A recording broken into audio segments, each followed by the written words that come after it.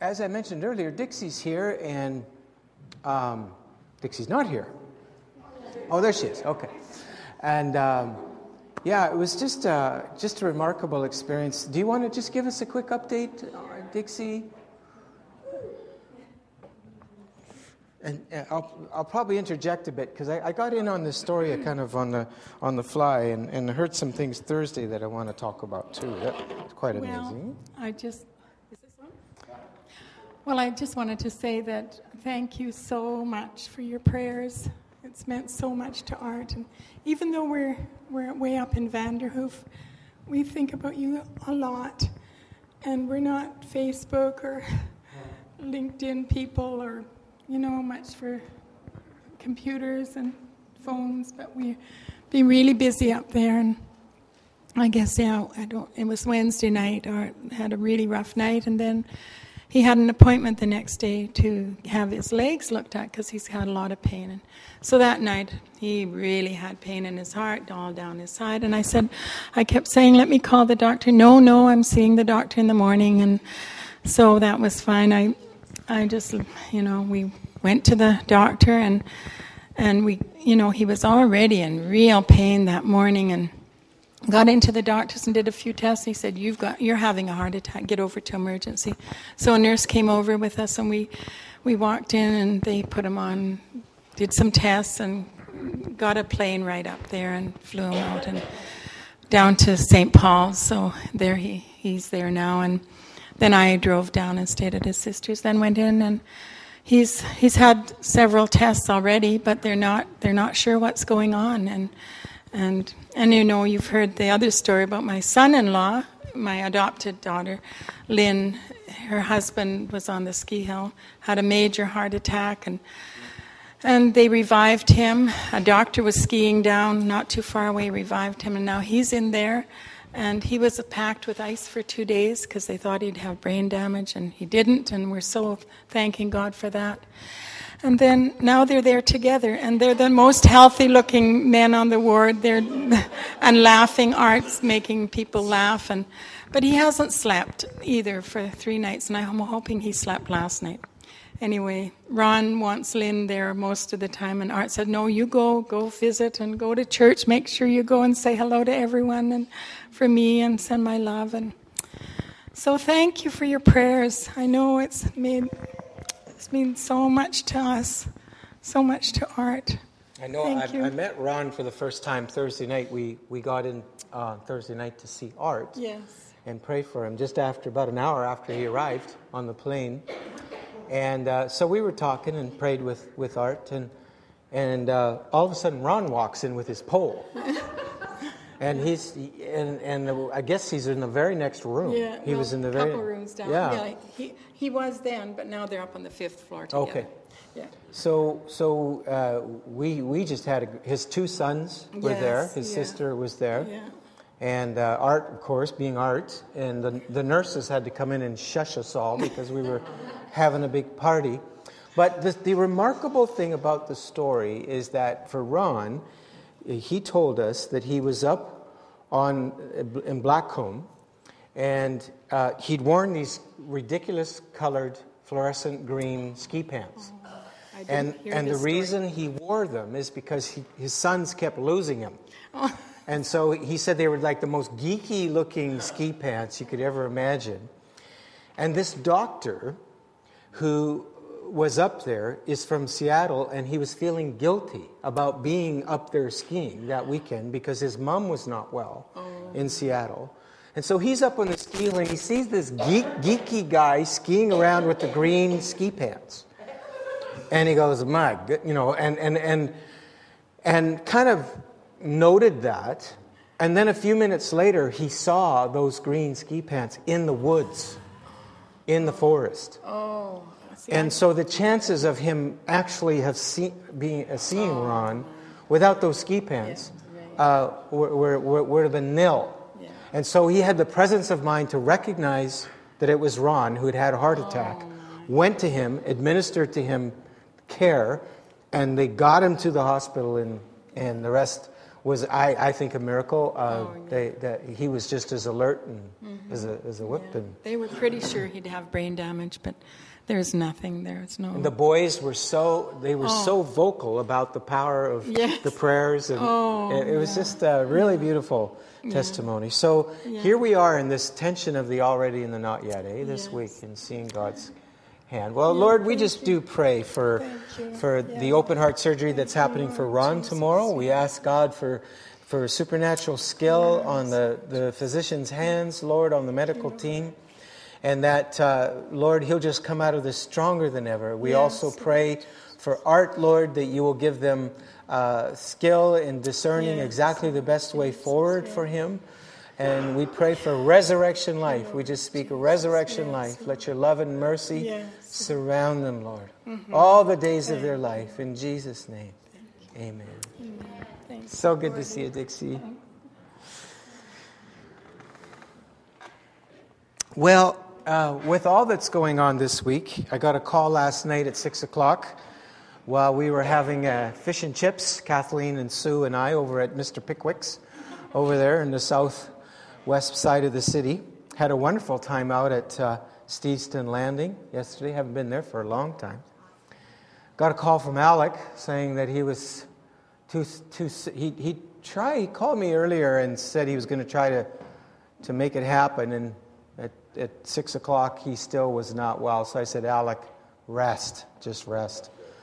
And so I had planned on taking the teens today, and I still plan on taking them on the session I planned on. But one of the things they had requested in a session I had with them a few months ago was to have some teaching on heaven. And I haven't prepared a lot on heaven this week, except that as you know, I'm in my final stretch for my comprehensive exam at Regent. And my topic is Christian spirituality, basically looking at it through history, but then finding my own voice for our time on how to make disciples.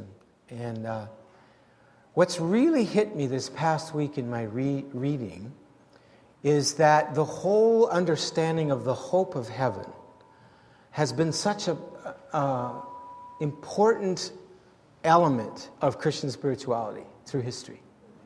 And we've lost that today, at least in a lot of our circles. And I feel that God is leading the church to recover it. And so some of the reading I did this week spoke to that. And I'm going to read a little bit from a classic. It's called The Saints' Everlasting Rest.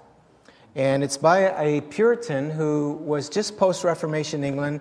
He wrote this probably before the King James Bible was published. So the language is going to be interesting, to say the least. And in some ways, as I read, it's going to be more about the spirit of it washing over you. But I'll explain a little bit about him more in a minute. And I'm going to preface it with just a few remarks. The psalmist, and this was my reading this morning from Psalm chapter 90, interestingly enough, just right around the time I got the news about dawn. The psalmist penned these words, "Teach us to number our days, that we may gain a heart of wisdom." There is something about us knowing our limitations and our humanity and our mortality that is very important for our spirituality. It's very important for our discipleship. And when we lose sight of that, we lose sight of our humanity and we lose sight of what it is to be Christian. Now, heaven, we talked about this only a few weeks ago in our Sermon on the Mount series. Heaven could be, in Scripture, had three definitions. The first was the atmosphere. The second was the stars and the constellations. And then the third definition, what we're talking about today, is the place where God lives, the place where God dwells, where faith is sight, where there is no doubt or fear or suffering or pain or sickness or death. It's the place where God is. And we're to pray for that to come on earth. So it does come in an already not yet way, as we've already talked about this morning. Is that we see miracles, we see answers to prayer, we've seen incredible miracles this week and answers to prayer. And yet we've seen death, we've seen grief, we've seen loss. Right? And we will continue to. And we've suffered. Anybody suffer this week? I've suffered. It suffers just to get up in the morning. Right? It's suffering just to be in these bodies, Paul said. And so, let's look at a couple of scriptures. Can you throw that text up there, Peter, that you just had a minute ago? We only had 2 translations to work from, the King James and the New American Standard, and I thought since you're going to be getting a lot of King James in a minute, we'll try to keep it balanced here. John said this, he's describing the eternal city, which, by the way, in the end, I think one of the problems I had growing up with all the talk about heaven, there was a lot of talk about heaven in my early years as a child, but the problem I had as I grew into my teen years is that a lot of talk about heaven was somewhere else. We're going somewhere. And there is truth in that we are all on a journey somewhere. Journey language is very important. We are pilgrims in progress, to use John Bunyan's terms. A contemporary, by the way, of Richard Baxter. So this whole journey language is very important. But the finale is, it's all going to end up here. And John is in the middle of describing a new heaven and a new earth, where heaven marries earth. There's going to be a marriage where heaven marries earth in a great wedding. And so he's in the middle of describing the city, and that's going to be the capital of the new heaven and the new earth, the new Jerusalem. And he just says that this is the essence of heaven, is that we will be face to face with God. Amen. Right now we can't be, because we don't have the physical senses and capacities to see God. It's like a blind man who can't see the beauty of a garden, or a deaf person who can't enjoy the beauty of a symphony. They don't have the senses to receive that, but what will happen is we will receive new bodies in the resurrection, where we will have the capacity to see God. We will have the capacity to encounter mysteries that Paul said are beyond the human tongue to express. He said, I went into the third heaven and I saw things that it's just impossible to talk about. It's beyond our comprehension. I saw no temple in it, John said, for the Lord God, the Almighty, and the Lamb are its temple. And Baxter, in a minute, you'll hear him talk about there will be no sacraments. There will be no preachers. Woohoo! Some of you are saying. Not me. I think I'll go preach to some stars somewhere. There will be no need for scripture readings, and because we will be face to face with the reality that we've been talking about our whole lifetime. I saw no temple in it, for the Lord God, the Almighty, and the Lamb are its temple. Can you move on there? Are we able to toggle that, Peter, or are you stuck? Okay. And the city has no need of the sun or of the moon to shine on it, for the glory of God has illumined it, and its lamp is the Lamb. That's a good English play on words. You happy with that, Miss English teacher? The lamp is the Lamb. I've never seen that before. The lamp is the Lamb. Next verse. The nations will walk by its light, and the kings of the earth will bring their glory into it. In the daytime, for there will be no night there, its gates will never be closed. And they will bring the glory and the honor of the nations into it. And nothing unclean, no one who practices abomination and lying, shall ever come into it, but only those whose names are written in the Lamb's book of life. I think we're into chapter 22 now, are we, Peter? Can you go to that? Is that... We're improvising here, folks. Dean was chastising me for not getting a PowerPoint ready this morning. See, he's talented enough to do that.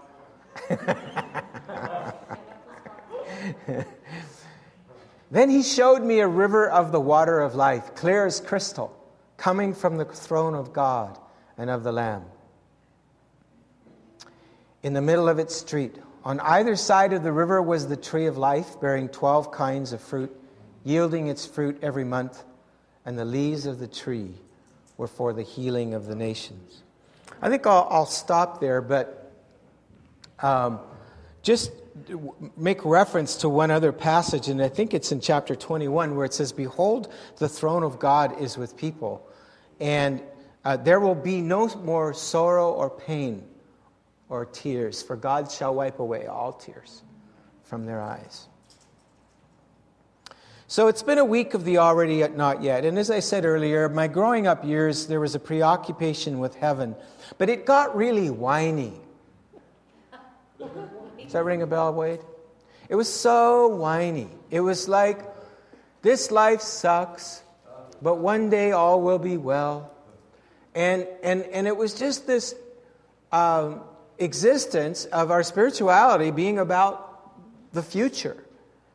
And it didn't connect with the now.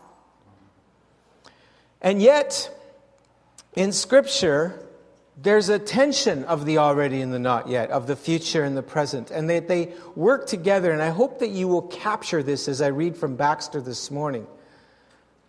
But our lives, we need to understand in perspective, are like the preface to a book. When you read a book, you may read the preface, you may read the introduction, but it's only to get into the book. And our lives are but a preface to the book, to the real life. When you think about it, 10 billion years from now, and you will look back on these few years that we had, those 60-some years that Don is now in eternity, and he's looking back from his at those 65, was he about?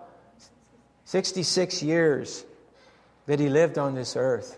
Now that he steps into eternity, there is no more time. And he understands what James said. What is your life? It's like a vapor. I boiled my kettle I boiled the water in the kettle this morning, and that vapor came out, poof, and it was gone. That's our life. The psalmist said, we are like grass. What is humanity? We're like grass. We flourish like a flower in the field. The wind blows and it's gone. It's like a flower that you see blossom in your lawn or garden in the morning, and then the evening, because of a dry wind, it's already faded. That's our lives. The New Testament perspective, Paul said, we groan, longing to be clothed instead with our heavenly dwelling. There's the New Testament disciples had this they were continually longing to a point of groaning for their new body, for a body that had the capacity to see God, to encounter God face to face. And one of my favorites, Romans chapter 8, Paul said, for children, then heirs, heirs of God, and joint heirs with Jesus Christ. If so be that we suffer with him, we will also share his glory. And here's the crux. Are you ready? For I consider that our present sufferings are not worth comparing with the glory that will be revealed in us. It's not Paul. Here's Paul. Did anybody suffer like Paul? Very few. He says it's nothing. It's nothing compared with the glory that will be revealed in me. And so Paul lived in this sense of feeling torn. He wanted to leave his body and be with Christ. He wanted to die. It was not some kind of death wish, although sometimes as you read Ignatius and some of the martyrs, there was such a longing, it almost seemed like a death wish, but it wasn't a suicidal death wish. They left death in God's hands, always, which is important to ethics for our time. But, today we have a really twisted view on suffering because of technology. Very twisted. And when I read from Richard Baxter, you'll pick this up. That was more biblical back then. But we've somehow found ways to bypass suffering, and I'm not against that, but it does affect our worldview. It affects our values and how we see life. And Paul said this, I am torn between the two. Between what? Between life and death. I desire to depart and be with Christ, which is better by far. Now, who's he talking to? Does anybody remember? He's talking to the Philippians, not the Philippines, the Philippians. Don't get them mixed up. And they were suffering. But where was he writing from? Anybody remember? From jail. Either in Ephesus or Rome. We're not sure where, but one of those prisons. And he said, I'm torn. I desire to depart and be with Christ, which is better by far. But he says to the Philippians, but it is more necessary for you that I remain in my body. So, okay. I'll stay. I'll stay for a little while. Begrudgingly, I'll stay.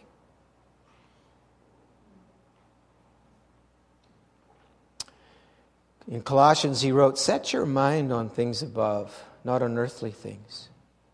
For you died, and your life is now hid with Christ in God.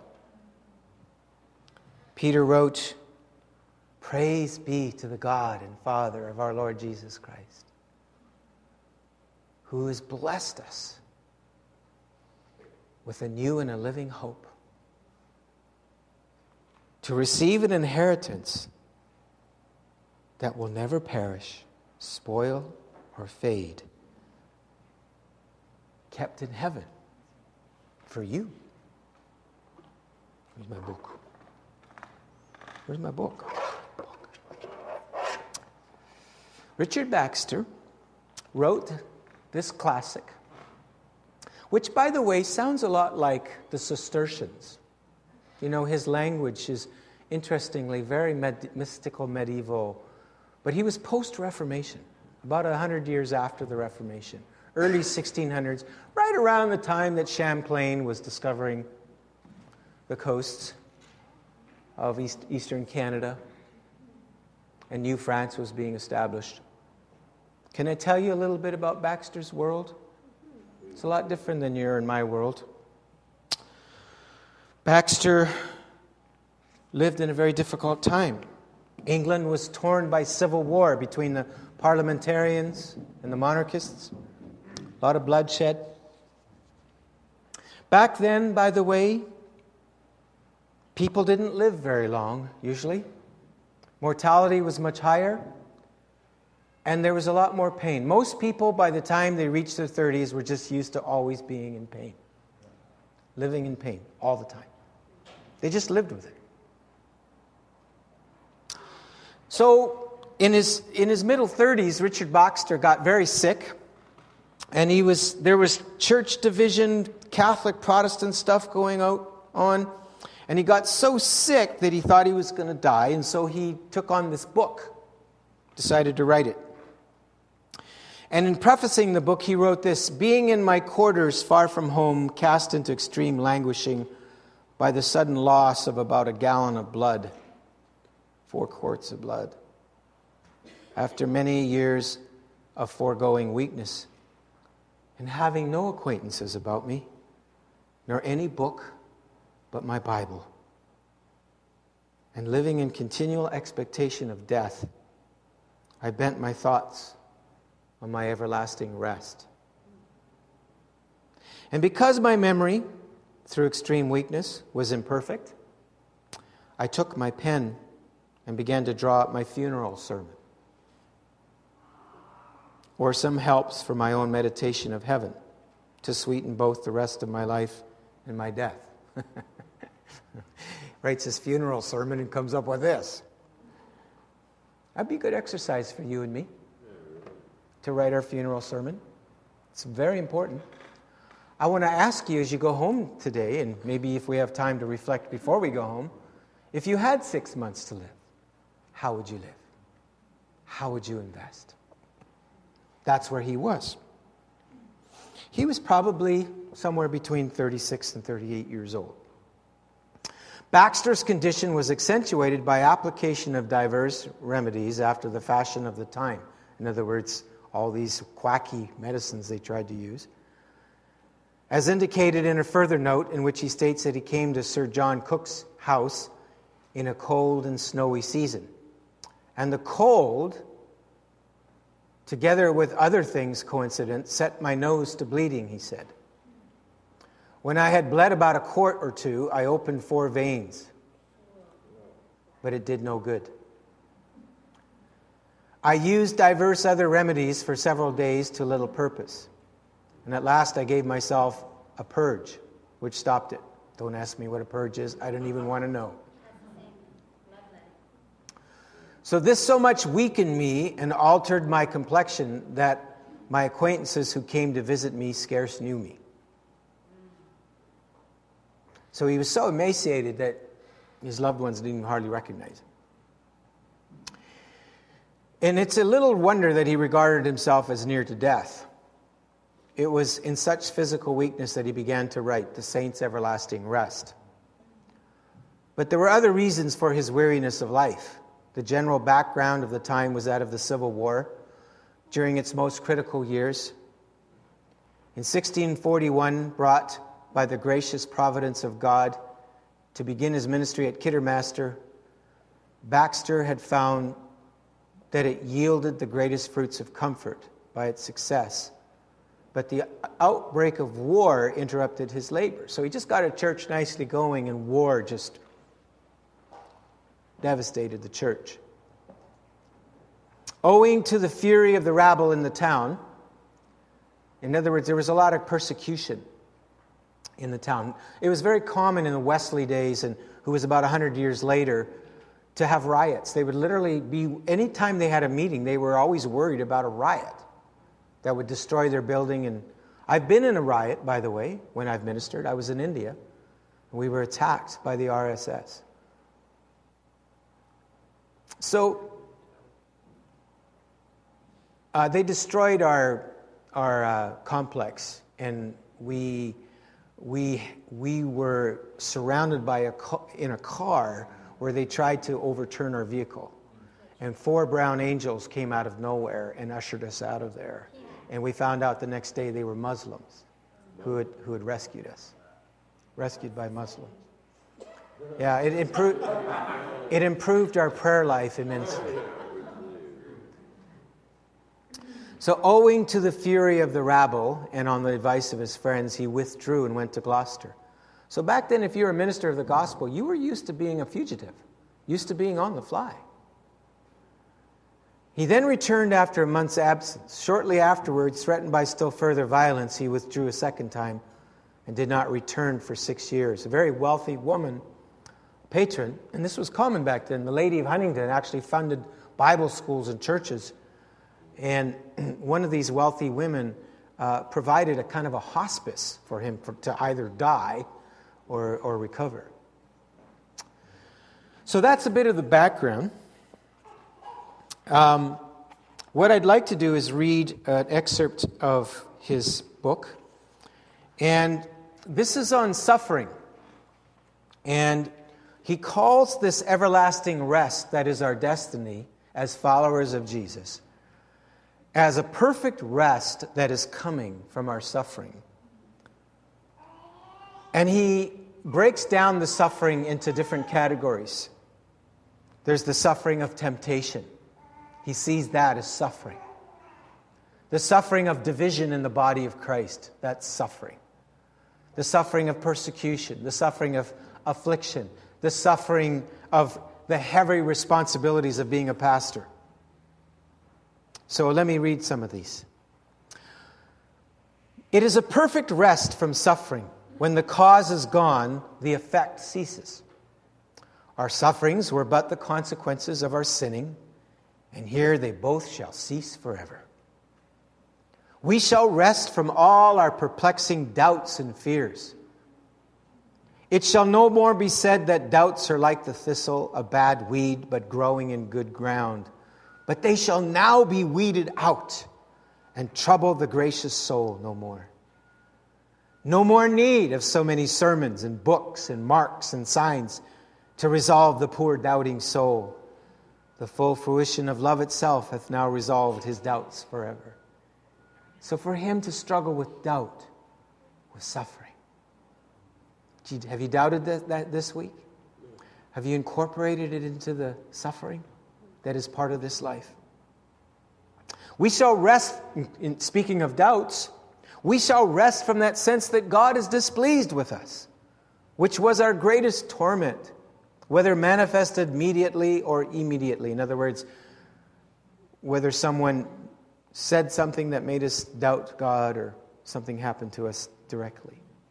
Numerous complaints will be turned into admiring thankfulness, and all sense of God's displeasure swallowed up in that ocean of infinite love, when sense shall convince us that fury dwelleth not in God. And though for a little moment he hide his face, yet with everlasting compassion will he receive and embrace us.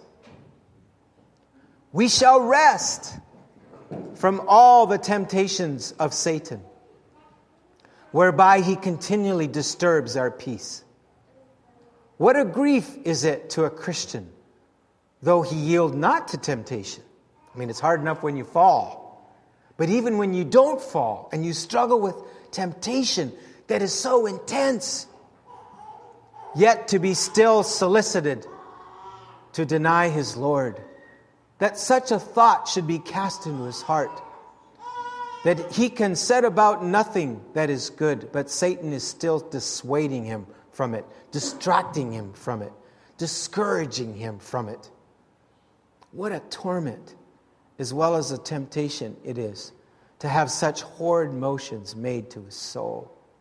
Sometimes cruel thoughts about God, sometimes undervaluing thoughts of Christ, sometimes unbelieving thoughts of Scripture, sometimes injurious thoughts of providence. To be tempted sometimes to turn to present things, sometimes to play with the baits of sin. The bait comes and like a fish you nuzzle it. That's his image there. Sometimes to venture on the delights of the flesh.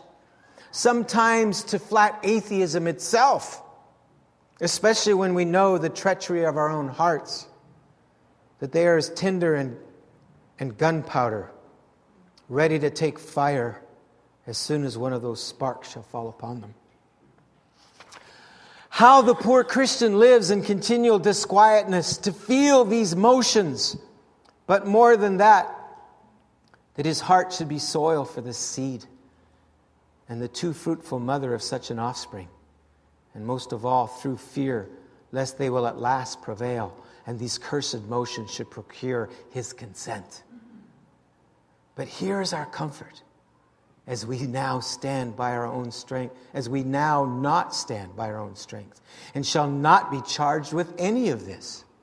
So when the day of our deliverance comes, we shall fully rest from these temptations. Satan is then bound up. The time of tempting is done. Now do we walk among his snares, and are in danger of being circumvented with his methods and wiles. But then we are quite above his snares, and out of hearing of his enticing charms. He hath power to tempt us here in the wilderness, but he doesn't enter into the holy city. Here is no more work for Satan now. We shall also rest from all our temptations, which we now undergo from the world and the flesh, as well as Satan. And that is a number inexpressible, and a weight were it not that we are beholden to supporting grace, utterly intolerable. Every sense, eye, hearing, taste, touch, smell, is a snare. Every member of our bodies is a snare. Every creature, a snare. Every mercy, a snare. Every duty, a snare to us. We can scarce open our eyes, but we are in danger. If we behold them above us, we're in danger of envy. If them below us, we're in danger of contempt. If we see sumptuous buildings and pleasant habitations, honor and riches, we are in danger of being drawn away with covetous desire. If the rags and beggary of others, we are in danger of self-applauding thoughts and unmercifulness. If we see beauty, it is a bait to lust. If deformity, loathing and disdain. We can scarcely hear a word spoken, but contains to us a matter of temptation. How soon do slanderous reports, vain jests, wanton speeches by that passage creep into the heart? How strong and prevalent a temptation is our appetite, and how constant and strong a watch doth it require? Have we comeliness and beauty? What fuel for pride? Are we deformed? What occasion for complaining? Have we strength of reason and gifts of learning? How hard it is not to be puffed up, to seek ourselves, to hunt after applause, to despise our brothers, to mislike the simplicity that is in Christ, both in the matter and in the manner of Scripture, in doctrine, in discipline, in worship, in the saints, to effect a pompous, specious, fleshly service of God, and to exalt reason above faith. Are we unlearned, shallow hearts and slender parts? How apt then to despise what we have not, and to undervalue that which we do not know, and to err with confidence because of ignorance. And if conceitedness and pride do but strike in, to become a zealous enemy to truth, and a leading trouble of the church's peace under pretense of truth and holiness. Are we men of eminency and in place of authority? How strong is our temptation to slight our brothers, to abuse our trust, to seek ourselves, to stand upon honor and privilege, to forget ourselves, our poor brethren, and the public good. How hard to devote our power to His glory, from whom we have received it.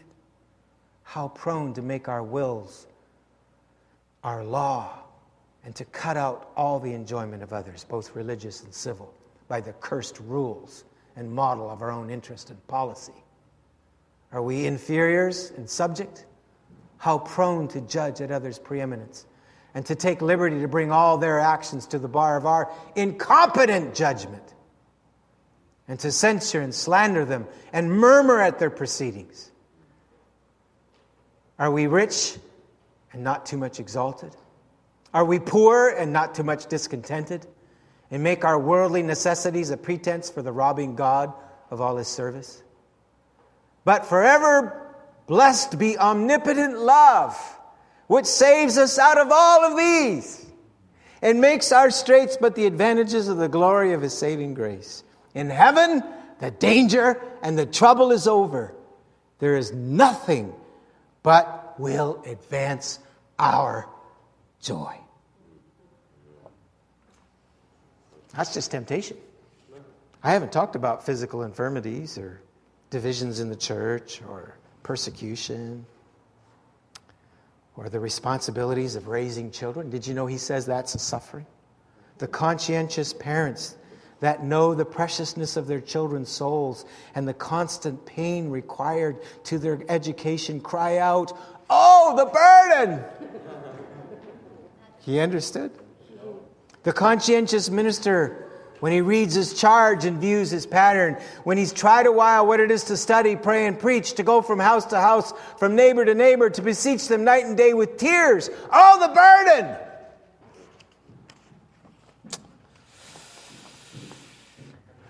Well, I'll stop there.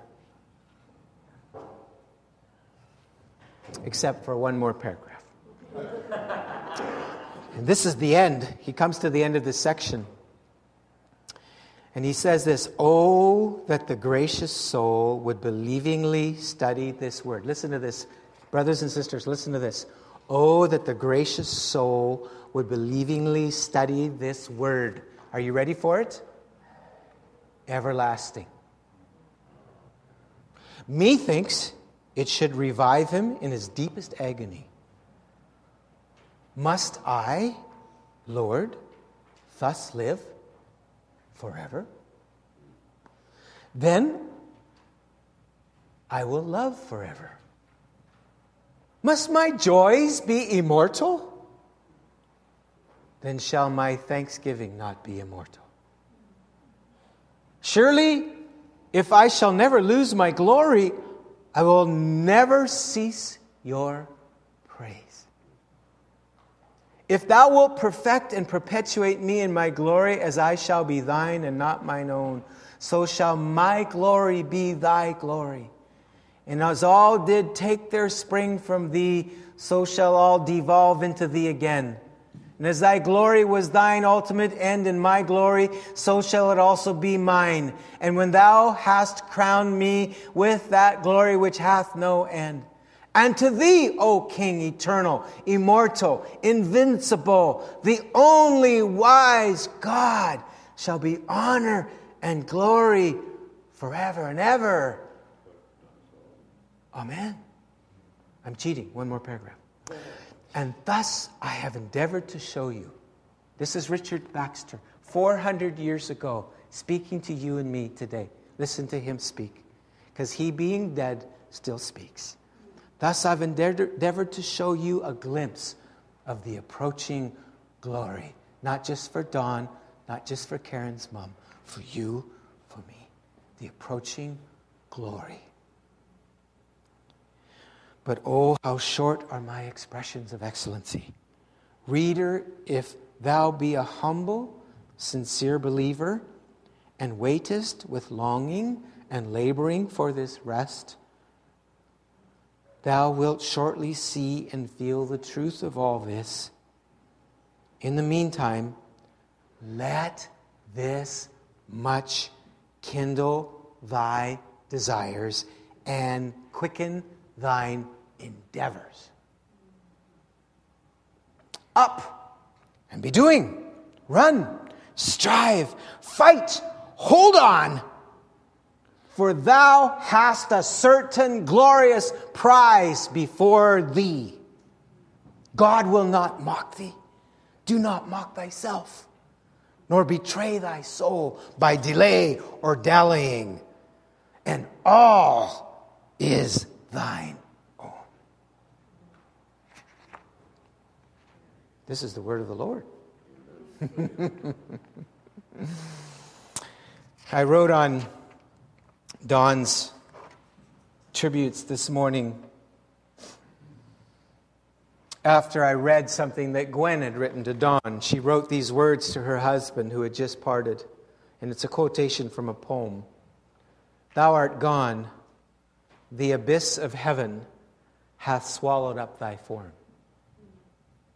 Thou art gone, the abyss of heaven hath swallowed up thy form.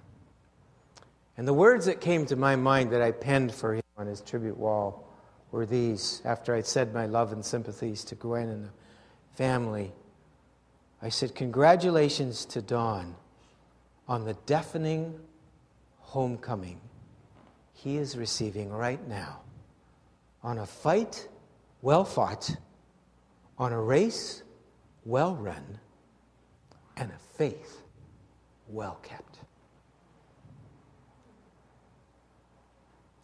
When you tell people they have 6 months left to live, there's two responses. One is what Paul described in 1 Corinthians 15. Let us eat, drink, and be merry, for tomorrow we die. Let's party till it's over, because there's nothing after. But in 1 Corinthians 15, there's another response. Paul said that response is for those who don't believe in the resurrection of the body, right? But those who do believe in the resurrection, which we're going to talk about in a few weeks when we get to say the H word again. Box is shut. Canadian, eh? Paul's words were 1 Corinthians 15, I think it's 57. Therefore, my beloved brothers and sisters, be steadfast, unmovable, always abounding in the work of the Lord, for you know your labor is not in vain in the Lord. In other words, my hopes are that I can so live in this tension between the now and the not yet, that if I found out that I had 6 months left to live, not much would change. I hope I'm there. I don't know if I am. I have done a funeral sermon for myself before. I probably need to update it. It was about 20 years ago. I thought I was going to die 20 years ago. I did. I didn't think I was going to live to see my 31st birthday. I was so ill, so sick. Here I am, 55 years old. It's like every day is gravy. Every day is bonus. Every day is a bonus day for me. And I think we're supposed to live that way, where every day is a bonus. So let's pray. If you were to die in 6 months, how would you live? Ask God that question today, this week, part of our Lent. Ask God, how would you change? How would you reassort your priorities and your values? The most important investment you can make is in your eternal inheritance. So, Father, would you just, I ask that you would awaken in us a fresh revelation of heaven, of the hope that we have. But that you would do it in such a way that it connects every day with what we do, with what we say, with how we live. That every day, may the words of my mouth and the meditation of my heart and every click of my mouse button or my iPhone be pleasing to you, O Lord, my strength and my Redeemer. Let's just wait for a second. Just come, Holy Spirit. I pray that these words will wash over you, that you've heard today. Even though some of the language is very archaic and English that existed 400 years ago, I felt the Lord wanted the spirit of these words just to wash over us today. Let them wash over you. Let them give you hope. Let them give you holy fear. You know what holy fear is? It's not the fear that brings torment that John writes about in John. Holy fear is what Bernard of Clairvaux called that fear of losing the presence of God. To so fear that you hate sin, that you hate anything you know breaks his heart. Lord, would you revive that holy fear in us today? Would you revive the fear of the Lord that is the beginning of wisdom? Why don't we all stand and let me bless you.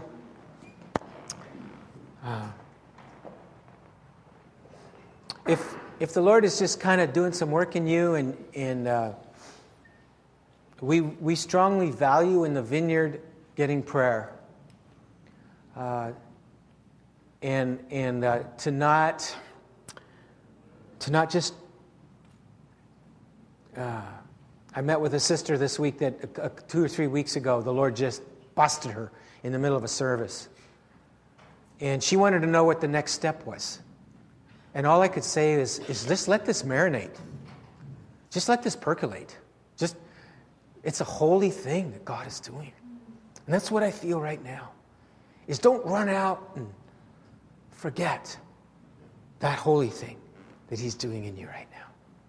Get some prayer into it. Have somebody pray that you trust that's next to you, or if you want to come forward and one of the elders, pastors, pray for you, or prayer team, we'd be happy. I know Dixie's always ready to lay hands on anything that moves. I don't know if you're up to that, Dixie, but we'd sure welcome it. You're welcome to pray.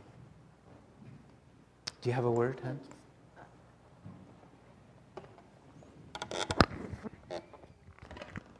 Sometimes when the Holy Spirit is working, Gordie names some things, and it just gripped me, and perhaps it's gripping some of you, particularly when he talked about suffering, and he named them sufferings: temptation, doubt, persecution, affliction, responsibility bearing, and he particularly emphasized parenting, and division.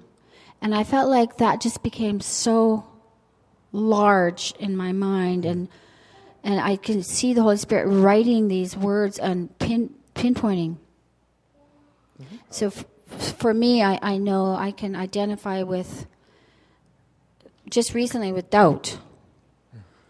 And the painful doubt, and how I often feel like no matter what I do, I don't do enough. And that comes out of my Catholic background, And the Lord just wants to reassure and affirm how incredible. It's not by works lest I should boast. There's nothing I can do. I receive God's love because of his love towards me. So I just feel like as God has spoken through you, Gordie, these words, that many of us could maybe grab a hold of one thing.